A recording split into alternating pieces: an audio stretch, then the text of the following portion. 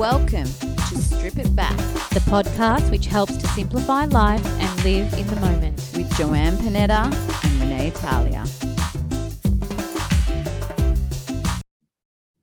Buongiorno and welcome back to Strip It Back. Good morning, Renee, from a very warm and sunny Italy. I feel like that's a repeating thing and it will be for a few more months. How are you? Buonasera here. See, we're going to be like this tangible team of like it's afternooning to evening. I'm going well, excited about our conversation today, as always, and thanking the listeners straight up for being here and listening to us bantering on. We do appreciate you being here. We certainly do. I absolutely love it. I want to acknowledge today, is the weather a little bit warmer? Because usually we log on and you've got about 17 layers on. I can actually see your skin today, Renee. Look at this. May not be tanned, but I've got this nice like glow. Okay. Oh, and I'm actually wearing pants, so that means it's cooled down a little bit. So giving you an insight into the real happenings of what it means recording a Strip It Back episode. I want to dive right in. Last episode, we ended on a really important topic that I'm super passionate about and that I'm learning and unlearning about. Unlearning is super important as well. But we started kind of touching on the feminine movement, the divine feminine, and also looking at it through a lens of what went well and even maybe a lens of maybe the messaging or the intention behind that didn't go so well. So it's not a judgment, but looking at it from a perspective of, what things have translated and supported the evolution of woman and actually things that hindered it a little bit. And I want to dive straight in with a question. Mm-hmm. Renee, what do you remember or have been taught or see as, I guess, connections when I say the women's movement?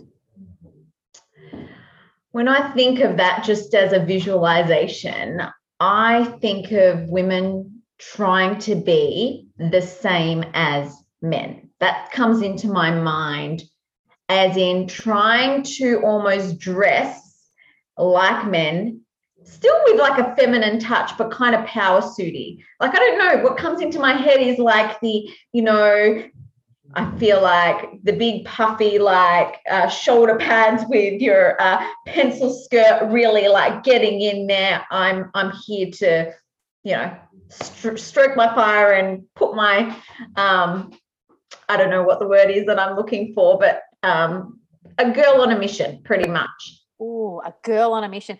Even when you were talking, your body was really quite rigid and like, oh, I'm going to do this and I'm going to do that.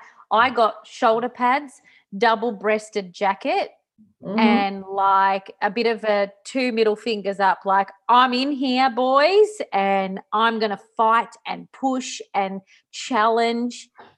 And I just felt really tired. I thought, oh my goodness, that must have been really exhausting for these women who challenged themselves and got in there. And I also get like another vision of like burning bras, hairy underarms, and we can do it too. Like, let me prove to myself that I can do it too. Like, are you feeling that energy? Yeah, I definitely improve the prove it. I'm feeling it. And maybe because I'm a bit of a prove it in the way I've grown up. So unravel it. What do you mean? That's important. Prove it. Okay, go. Prove it. And I actually said this to my husband the other night in just conversation where I'm like, I'm going to prove this to you. And I was like, ooh. So it does come up and it's a bit of unlearning here. And not to say that it's not there's no good or bad here. It just is. But growing up, I grew up with brothers. I mean, I've mentioned this on the show before.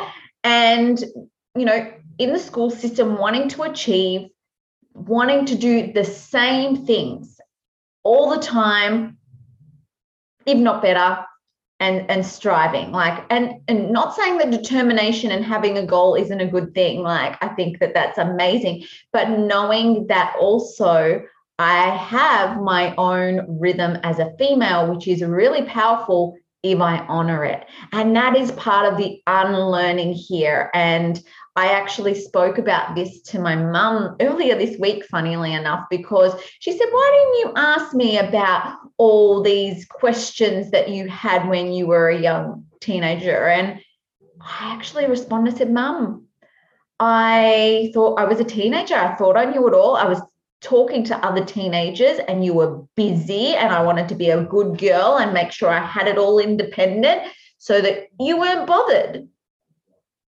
you know. And even as I said those words out to her, I thought, oh, she actually missed out on a whole part of being a mum and giving her disclosure of being a woman at that time. So that, for me, there's been a few little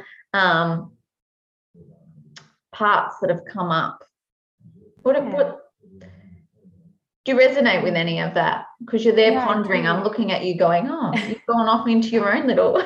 Of course. And it happens when you speak, because, you know, we often say we're each other's mirrors. I had this thing come up for me as you were talking, like, oh, I almost feel like I don't want to discount all the work that those women did to create equality. It's really interesting, as you were talking, I felt this tightness in my chest, like, oh, I don't want to discount all of that strength and that determination and that fight that it would have taken. I just, like, I'm closing my eyes right now and I'm quite sad, and I just want to give those beautiful women a really big hug, because that wouldn't have been easy, right? That wouldn't have been easy. And then look what's happened. It's like led to this idea that you had to find, like, I don't know, there was this resistance to talk to your mum because she was busy and she was doing. And then there's this, like, imagine how your mum would feel knowing that, and now she does. And it's like this really interesting burden of, like, things that we're carrying that aren't ours. And that's a big part of being a woman, right? You kind of carry stuff that is ancestral. It's in our blood, it's in our womb, it's in our bodies. And I feel a sadness as I'm speaking and as I'm listening. But then I think to myself, how incredible that you're having that conversation with your mum. How incredible that we now have the voice to do that. And now the learning and unlearning. So unlearning what no longer serves, and then learning from our ancestors and great, great, great ancestors, the things that make it beautiful to be a woman, right? Mm-hmm. The nurturing, the openness. Like, I went to this small village a few weekends ago, and they have this area where the women used to go and wash the clothes, right? And it reminded me of the hammams, where the women used to go together and connect in community and share story. There's this circle, this enveloping of, like, feelings and emotions that happens when women come together. And it's almost like, can we find a balance between that and the ability to break into a world that is currently existing, like the divine feminine breaking into this very masculine driven world in a really gentle way. That's what comes up for me. It's like this play between, God, we really lost some of the juiciness and beauty that it is to be a woman, because the world was set up for men. And it's not about woman, man. It's about feminine, masculine. I don't know. That just really, it's taking over my whole body as I speak about it. Yeah. And one doesn't exist without the other, right? So exactly. There's so much magic between both. And I think, those women in that movement of the 50s and 60s, amazing. And it has made a profound difference to where we are now. I think at the time they were going for it to be the same, but acknowledging that the power is in honoring the feminine, like you said, of the ancestry, and allowing our equality to be in a more feminine essence.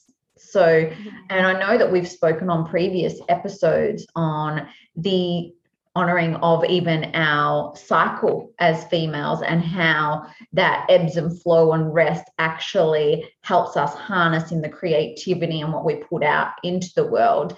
And the community and circle of women, that is a very ancestral thing that I really believe is coming back around again. Like I'm seeing, I don't know about you, but in my circles and out there on social media, a lot more communities coming together where there is that sense of women supporting women. And there is definitely a shift even in the way women are doing business and small business and that support network. I feel like that competitive masculine nature is starting to take a shift because women are being depleted. Like we started the episode with you just going, oh, that sounds exhausting. And I think there is that acknowledgement and that shift. So it's really exciting that that unlearning is happening and we are creating what we want it to feel like at a deeper cell level. I agree with everything that you're saying. And you said, what do you notice? And I go back to the school that I used to work for before I moved to Italy.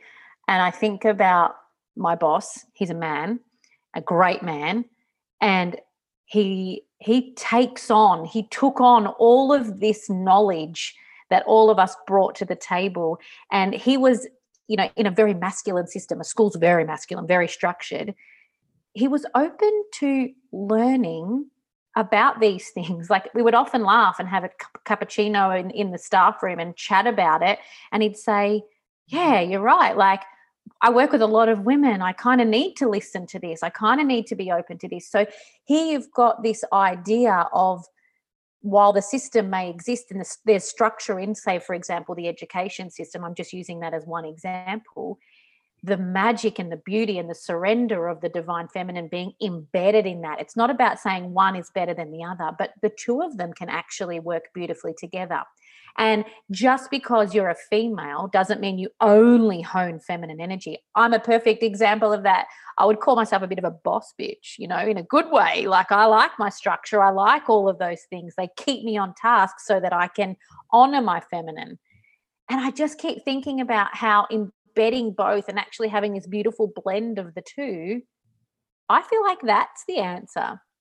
I feel like that's the thing. And I know that in Geelong, for example, at the moment, I see a lot of things that my sister's sharing. There's conscious communities that are men and women, and it's all based, I don't know, everything's in a circle. Everything's about connecting, communicating, and it's just beautiful. I feel like there is a shift. And the beauty and the magic of the feminine is it's non-judgmental, right? We're not saying this is wrong and this is crap and there's no need to push and change. I don't know about you, but like it's almost like spreading that glitter, just gently easing in and making small changes in your structures and your environments to bring more feminine in. And that's what I want to celebrate. Like, what's your glitter? What are you doing to bring a bit of sparkle into the systems and structures that maybe you want to drop a little bit of feminine divinity into? That's a great question for all our listeners. Where is your glitter and where are you dropping your little feminine magic out into the world, like little fairy dust? Because it really is this polarity, right? And it's making sure that we honor that, the doing checklist of the masculine is not more important than the glitter dropping. They're both just, now I'm picturing Tinkerbell. And where are you dropping glitter? Where are you Pardon? dropping glitter? Where's your glitter? Tell me about your glitter. You have lots. So tell me, give me one of mine. Oh, okay. Your glitter. Just the way you and your husband, Joseph, work in your household, it's like you'd need a big vacuum cleaner for all the glitter that you throw around that place. But you just honor your feminine. You create structure in your days. So that's the masculine. I love that. But then you carve out these little moments and you become the ripple effect for that beautiful man of yours. Your baths that you have, you honor your time. the way that you cook your food in a really beautiful and mindful way, using the fresh vegetables from your garden, and you take your time and you honor it and cook this beautiful meal. And then obviously most people know that with Rebalance Naturally, through your work with integrative health, you have this natural ability to embed glitter and structure to help people with their health. And the thing is, you're not just jumping in and diving into it, you're doing it for yourself too. So that's just 3 examples of your glitter that I notice. And I'm going to add to what you just mentioned there. I would agree with you. I do those things. You know me very well. Mm-hmm. Well, you just spoke about both of the masculine and feminine all within there. So me having my baths, it's allowing me, I've gotten really good at even scheduling in that rest time. And I think that's where it's so important. If you can't find it, just like you would with those other tasks, start scheduling it in, and then it becomes an automated thing, which is amazing. But yes, definitely now what I'm doing and helping people with in their own movement and health really comes from an embodied experience. And for those that have never heard the term integrative health, it is just that. It's a holistic system that takes into account principles of Chinese medicine, which is yin and yang, another word for masculine and feminine, Ayurvedic principles, which is a 6,000-year system known as the science of life, and then your functional medicine and orthomolecular. So combining those, what you're able to really get is that everyone has this magical bio-individual essence to them. And what might work for you is not necessarily going to work the same for me. There's no silver bullet for every person. So that way, knowing your whole story, and I mean, not just from a health, like not just numbers on a chart. It's like, what has happened through your life? What things have actually contributed to where you are right now, from an emotional perspective, from jobs to, maybe even losing a person in your life. All those things are going to impinge on, obviously, our health. And so when we take it from this holistic system, we're able to better to support each other. And this is really important with the yin and the yang, which we're speaking about today, because a lot of the practices that I give people, there's a bit of a masculine yang. You need to do this and take these supplements and that's going to help you. That's very orderly. I needed you to do these at these times.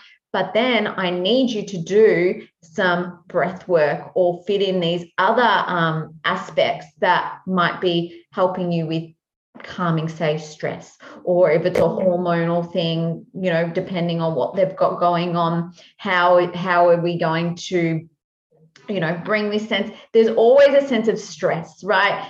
And this could be for another day and another topic, but there is no one in the world not dealing with a part of stress.